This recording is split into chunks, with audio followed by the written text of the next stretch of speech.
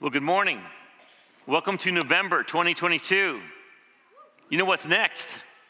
December, Christmas, New Year. We slide all the way to the end of the year, I feel like, once we hit November. Glad you're here today.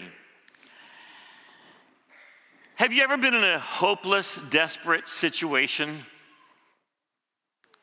Have you ever wondered if God would even hear your prayer?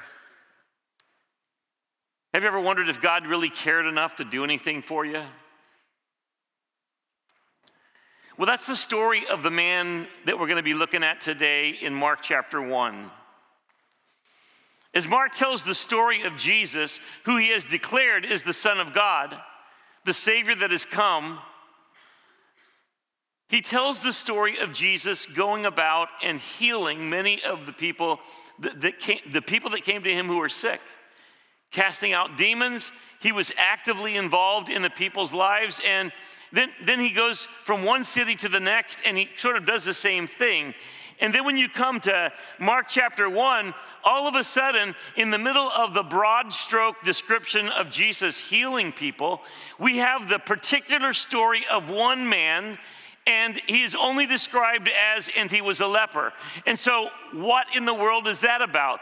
Why does he pick out this one man and tell his story very specifically when the others were just kind of all put together in a general description that Jesus healed the people that came to him?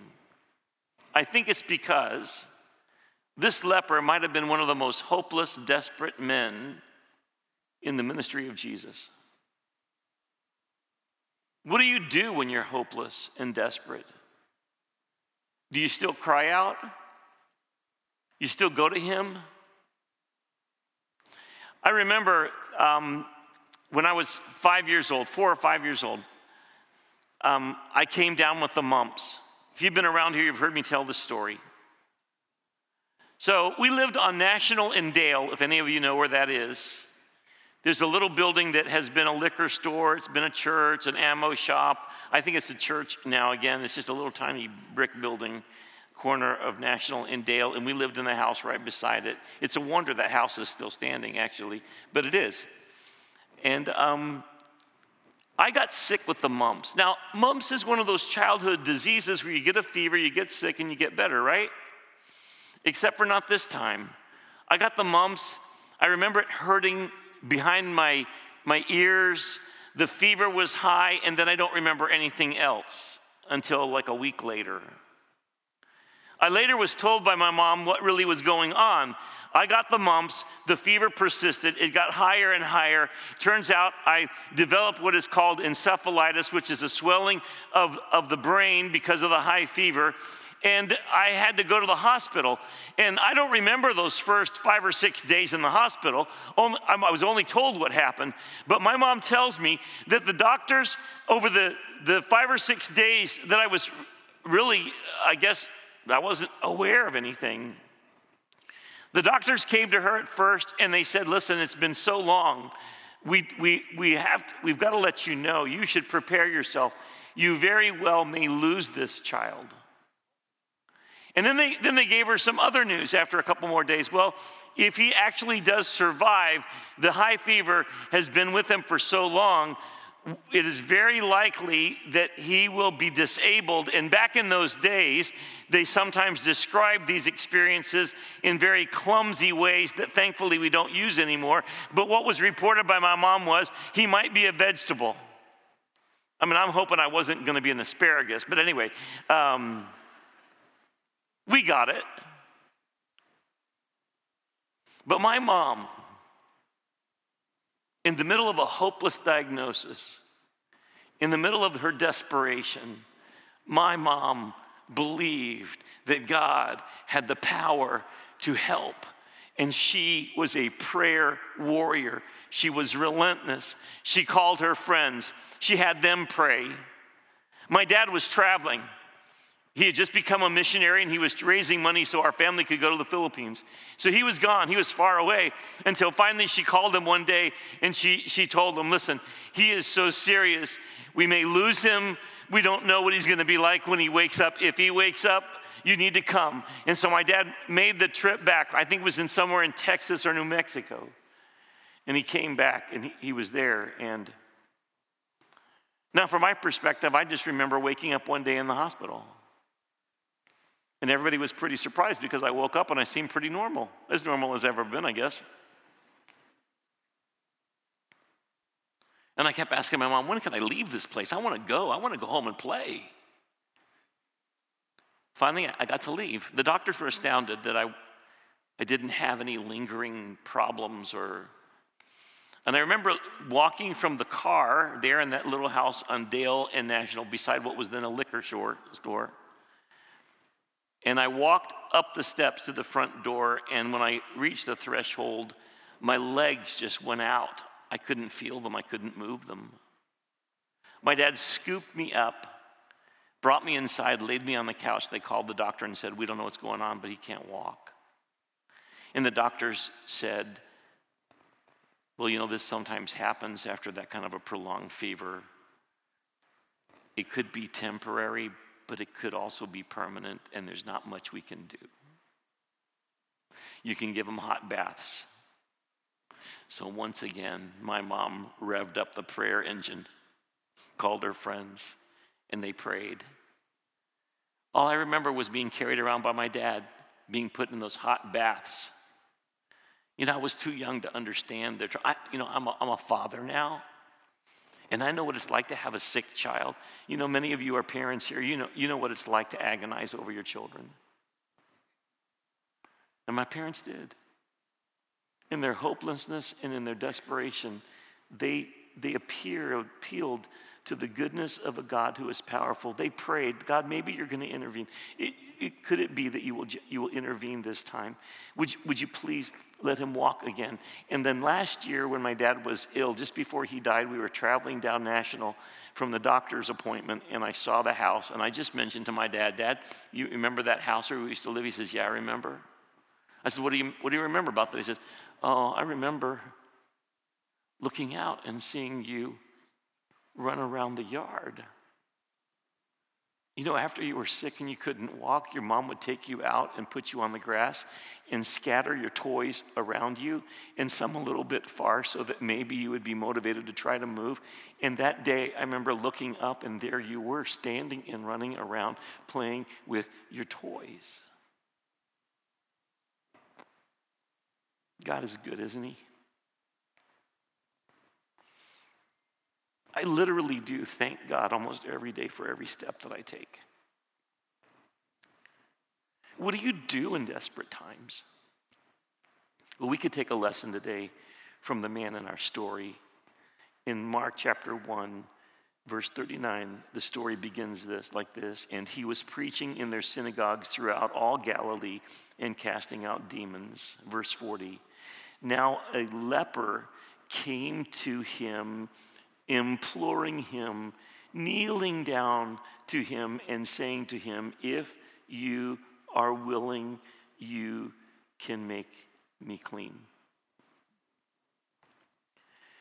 Now, leprosy was not just a disease that affected somebody's body. Leprosy was so comprehensive, they called people who had leprosy the walking dead. I mean, there was physical pain and suffering. I mean, the agony of watching the sores on your body develop, an infection setting in. And you would stink because you couldn't be clean, because you're dealing with infection and body parts that you can no longer feel. The touch sensation is not something that stays with you when the leprosy reaches that part of your body. And so this man, he had the physical problems that went with leprosy. But in addition to that, if you had leprosy, your whole world changed, because it was required that you leave your home, leave your family, leave your village. Your social life was completely changed. You had to go out into the wilderness. You couldn't be with anybody. The only other people you could be with other lepers. And so your social world was turned upside down. You could no longer assemble and worship God or go and pray and ask God for help with other people. No, your social life was turned upside down. Physical, social, emotionally. Man, you talk about PSD. The experience of a leper is life-changing. I mean, because of this illness, he became more desperate. just waiting to die. Oh, it was an awful thing for him emotionally. Financially, everything went away because the leper could no longer work. He couldn't be with people, touch people, talk to people. I mean, he was a beggar. So if you were a leper, you were physically hurting, you were socially an outcast, you were emotionally struggling. As a leper, you were a beggar. You would beg for whatever things people would be willing to give you until the day you died alone and were thrown into the trash. In addition to that, there was this stigma that came with leprosy, unlike other diseases, and that was kind of like this. I mean, what in the world did you do to get leprosy? I mean, there's some big stuff wrong with you. That wasn't true. But that was what was associated with leprosy. And so a leper was desperate. He was hopeless physically, socially, emotionally, financially, and spiritually. So as we walk through the book of Mark, we're asking the question, who is this man? What is he like? If God came to earth, what is God like? Are there people so far gone that they are outside of the purview of the compassion and the concern and awareness of Jesus?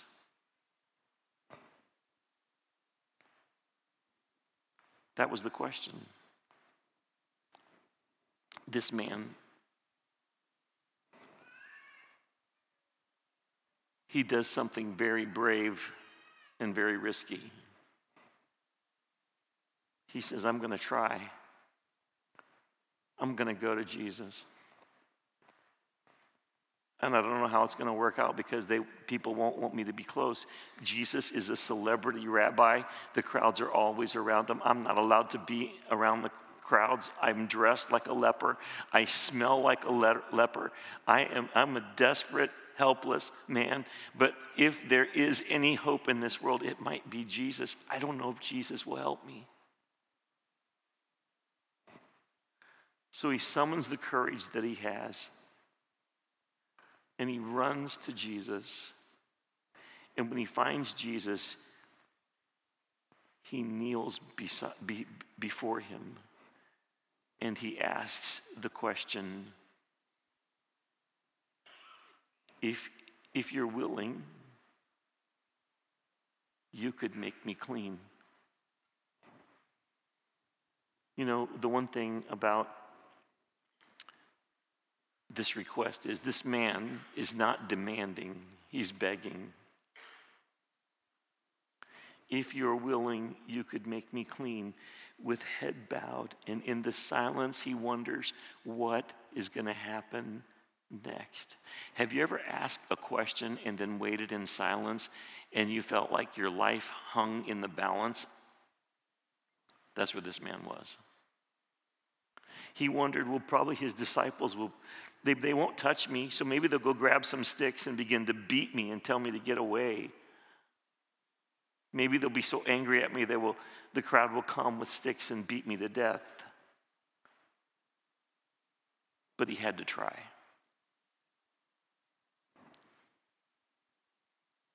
Which reminds me of one of my life experiences with my son James, who wants to go to the Dollar General every single day of his life.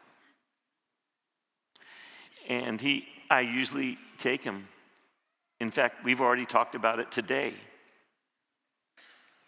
After lunch, we're going to Dollar General. I just want y'all to know. Sometimes I'll say, nope, we're not going today. You know, Dad's got to be a no guy once in a while, right? Maybe I'm a little bit in a hurry. Maybe I didn't think I had the time. I said, nope, we're not going to Dollar General. And the approach keeps coming. Oh, Dad, come on, let's go. Nope, hey, stop. We're not going. I've decided. And then James pulls out his secret weapon. You know what he does? As we near the turn point, he says to me, Dad, try. Just try. Nope, we're not going to. Dad, just try. And you know what I do? Most of the time, I try. And we go, why not? What's an extra 15 minutes? This man comes to Jesus with great humility. And he doesn't demand, he just says, if you are willing, you can make me clean. He declares his faith in Jesus. This is what he thinks about Jesus. Jesus, there's something about you. I think you really are the Son of God. And I think that as the Son of God, if you decided to make me clean, you could.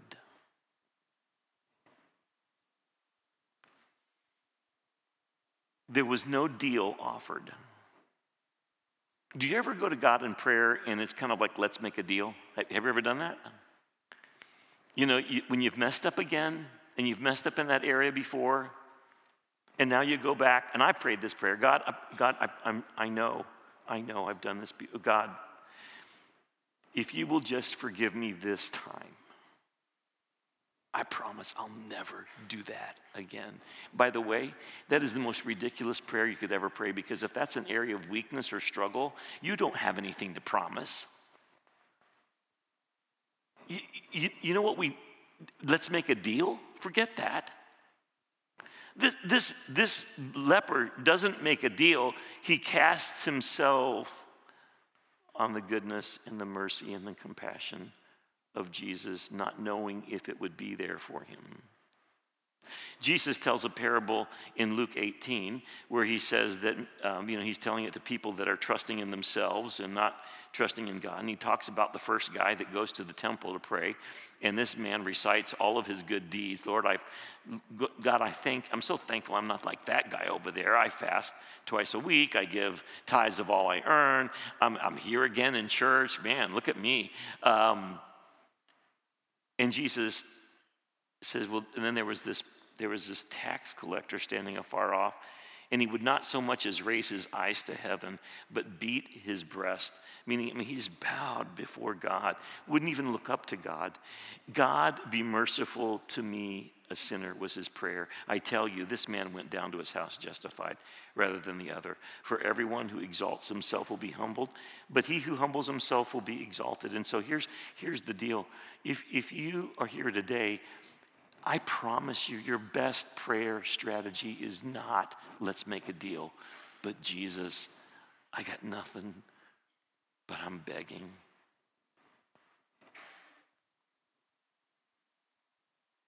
This man waits in the silence after the request is made. And in those moments, time slows down. Have you ever noticed that? And then all of a sudden, the silence is interrupted by two things: a touch and a spoken word. Jesus, in verse 41, moved with compassion, stretched out his hand and touched him and said to him, I am willing, be cleansed. And as soon as he had spoken, immediately the leprosy left him and he was cleansed. Why did Jesus do this? Because he was moved with compassion. Why did Jesus touch the leper? Jesus didn't touch everybody he healed. He spoke words and people were healed. If there was ever a person he should play it safe with, it was the leper. What are you thinking, touching a leper? That's like against all social protocols. Why did Jesus do it? Because this man hadn't been touched in a long time. And his first sensation in the silence was to feel a touch. And he probably said, I actually can feel that. And Jesus speaks. I'm willing. Be cleansed. Writer and preacher Timothy Keller points out that if this had been a Greek or a Roman leper, he most likely would have just asked to be healed. Because what's my problem? Leprosy. What is that? That's a physical disease. I need to be healed from the disease. But this was a Hebrew leper, and he knew that he had a lot more going on than just physical ailment.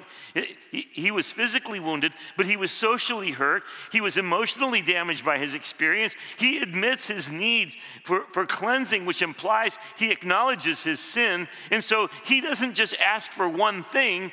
He asks to be cleansed. And that was sort of like a term that involved all of the above. Sometimes we ask God for too little when God knows we're far more complex than the one thing we're asking for. But the leper asks for this. You know, many of us today, maybe in this room, you are wounded. You know, it breaks my heart when I hear people tell me their stories about how they grew up in a violent or an abusive home, and how that they don't even know what it's like to be loved and nurtured and to be celebrated and valued, because that just never happened for them. And they carry with them a womb of wondering if they're okay. And that wound makes them numb. And Jesus, the healer, has come to cleanse us and to heal us of all of our wounds. The things that we've done that we know are wrong, that make us feel dirty and unworthy, Jesus has come to cleanse that. The things that have been done to us, the wounds, the hurts that were inflicted upon us that make you feel like you're damaged goods or that you really don't matter, Jesus comes to cleanse that as well. Because you see, Jesus is the one who was willing to go to a cross because he so loves you and he so values you. And from the cross, when others are saying you're worthless and you're not worthy, Jesus cries from a cross, oh yes they are. I value them. I love them. They are worth me shedding my blood on this cross. That's the beauty of the gospel. And Jesus says things that are invitations, like Matthew 11, 28 to 29. Come to me. Come to me. He's calling you today. All you who labor and are heavy laden, and I will give you rest. Take my yoke upon you and learn from me, for I am gentle and lowly in heart, and you will find rest for your souls. For my yoke is easy and my burden is light. You know, this leper got one thing right. He went to Jesus. And he begged, he asked, he prayed. The second point is this: in our desperation, we need to always be asking for God's help. Always. Back to Luke 18, Jesus tells a parable to them that men ought always to pray and not to lose heart. You're afraid you're going to be bothering God too much? You got the wrong idea. Jesus tells a parable. Hey, listen, that's not it. I want you to always pray and don't give up. Are you kidding me? You're hopeless, you're in despair, and your choice is going to be to give up. The only thing that's going to kill you is giving up. If you will come to me and you will not lose heart, but you will pray, I will help you. Luke 18, 7-8, and shall God, Jesus tells a parable of an unjust judge and a widow and the unjust judge. It's a parable of contrast, and the unjust judge doesn't care about the widow, but she bugs him day after day after day after day. And finally he's like, all right already, I don't care about you. I don't care about God. I don't care about justice. I don't care about helping people. I just want you to get away. So I'm going to give you what you want. And so he gives this widow what she wants, only to get rid of her. And Jesus is telling this parable, and he's saying, listen, this judge is in contrast to the good God of heaven who loves you and values you and cherishes you. So you better keep asking. Verse 7-8, and shall not God avenge his own elect who cry out day and night to him, though he bears along with them? I tell you that he will avenge them speedily. Nevertheless, here's the question. When the Son of Man comes, will he really find faith on the earth? will we keep crying out to God day and night? Will we keep asking for his help? Will we decide that we're going to always pray and not give up? I think every single one of us, even if we live to be long, should die with a prayer list of requests that are full. I'm never going to give up. I love these people. I'm praying for them to be saved. I'm praying for these people to come to the Lord. I am praying for, oh God, for you to heal the wounds in my family. Isn't that what we should do? That's what Jesus says. Oh, I want to come back one day, and I want you to have many unanswered but continued requests on your prayer list, because that says so much. You know, I was told this week by a very godly friend of mine, I think it's called the Powerball. Am I right? It's called the Powerball. The big lottery guy thing is up to over $1 billion. And then I heard on the news a few days ago that it's worth $1.6 billion. And no, this is not an advertisement for you to all go out and buy a lottery ticket. I don't know, has that been won yet? Anybody know about that? It has been won. It is not. 1.6. You know what? Sometimes we treat prayer like a lottery ticket. I'm going to try this one. Did it hit or not? But the real way to look at prayer is an investment account. I mean, that Revelation chapter 8 is this beautiful poetic imagery that talks about the prayers of the saints that are stored before the altar of God. Millions of saints praying billions of prayers.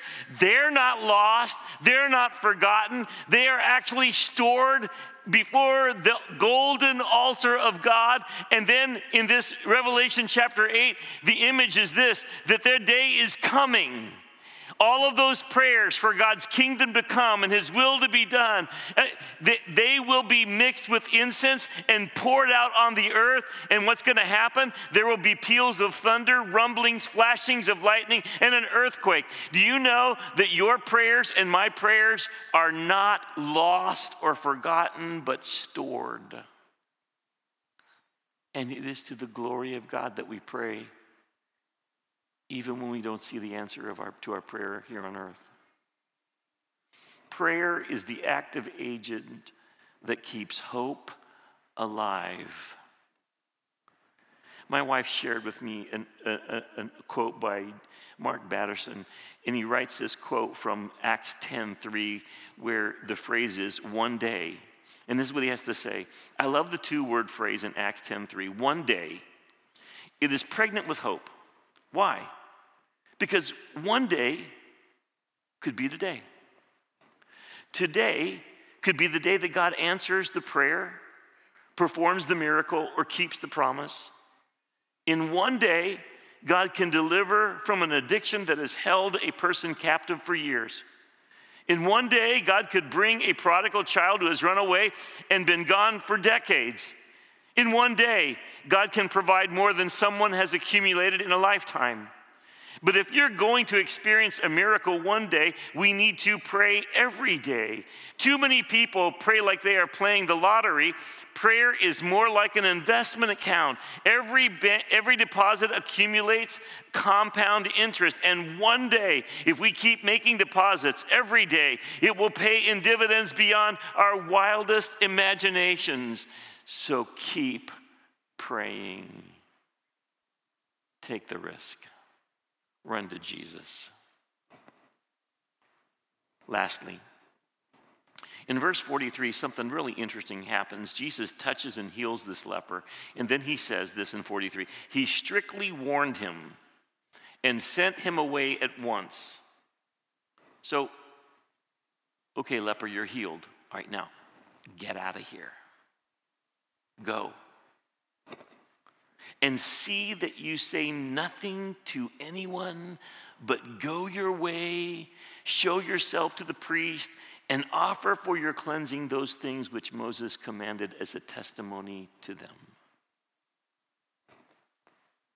However, he, speaking of the leper, former leper, went out and began to proclaim it freely and to spread the matter so that Jesus could no longer openly enter the city, but was outside in deserted places, and they came to him from every direction.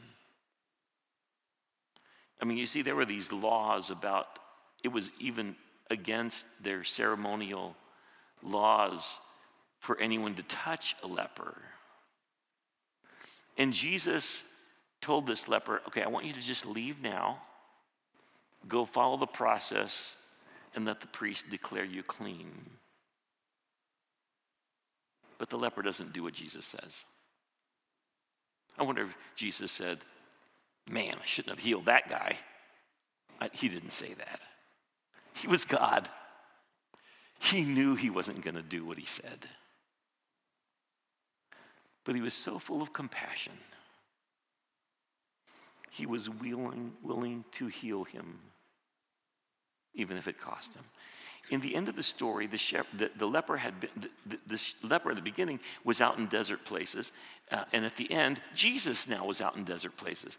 Because the leper had been cleansed, Jesus now was assumed to be unclean because he had come into proximity with the leper, and so he had to go out into desert places. People still flocked to him. The ministry still continued, but Jesus was willing to pay the price of that limitation for whatever long it was. Because here's the truth about love. There is no real love without genuine sacrifice. To love someone, it will cost you. It's going to cost you.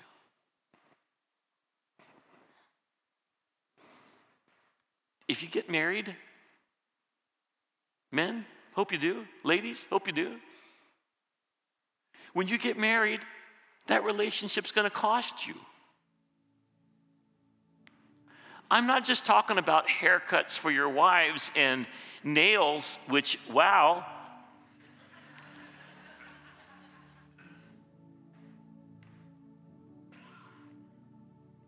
It's going to cost you. Just like it costs her to put up with you. And when you have a child, these children will consume you. They're going to cost you. True love that is talked about in the Bible, agape love, that unconditional, never give up kind of love, willing to hurt because I love you, it is going to cost you. Jesus knew that to love sinners would cost him. We have this idea that love is always fluffy and beautiful, and it is, but Dr. Carl Menninger, a psychiatrist, founded his own clinic, had this to say: love is the medicine for our sick old world. If people can learn to give and receive love, they will usually recover from their physical or mental illnesses. The problem, however, is that few people have any idea what true love is. Most people, including many Christians, seem to think that it is only in terms of nice feelings, warm affection, romance, and desire. When I say I love you, often I mean I love me and want you. That, of course, is the worst sort of selfishness, the very opposite of the kind of love described in this passage. And Jesus knew that to love this leper, it would cost him, and he would trade places, and he would be in the desert. But that was just the down payment, because Isaiah describes that Jesus actually took our sins with him on the cross.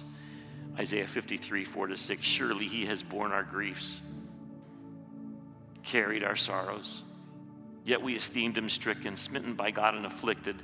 He was wounded for our transgressions. He was bruised for our iniquities. The chastisement of our peace was upon him, and by his stripes we are healed. All we like sheep have gone astray. We turned everyone to his own way, and the Lord has laid on him the iniquity of us all. The amazing thing about the story of God's love is that it cost him. And so today, we're going to remember as we share communion how it cost him.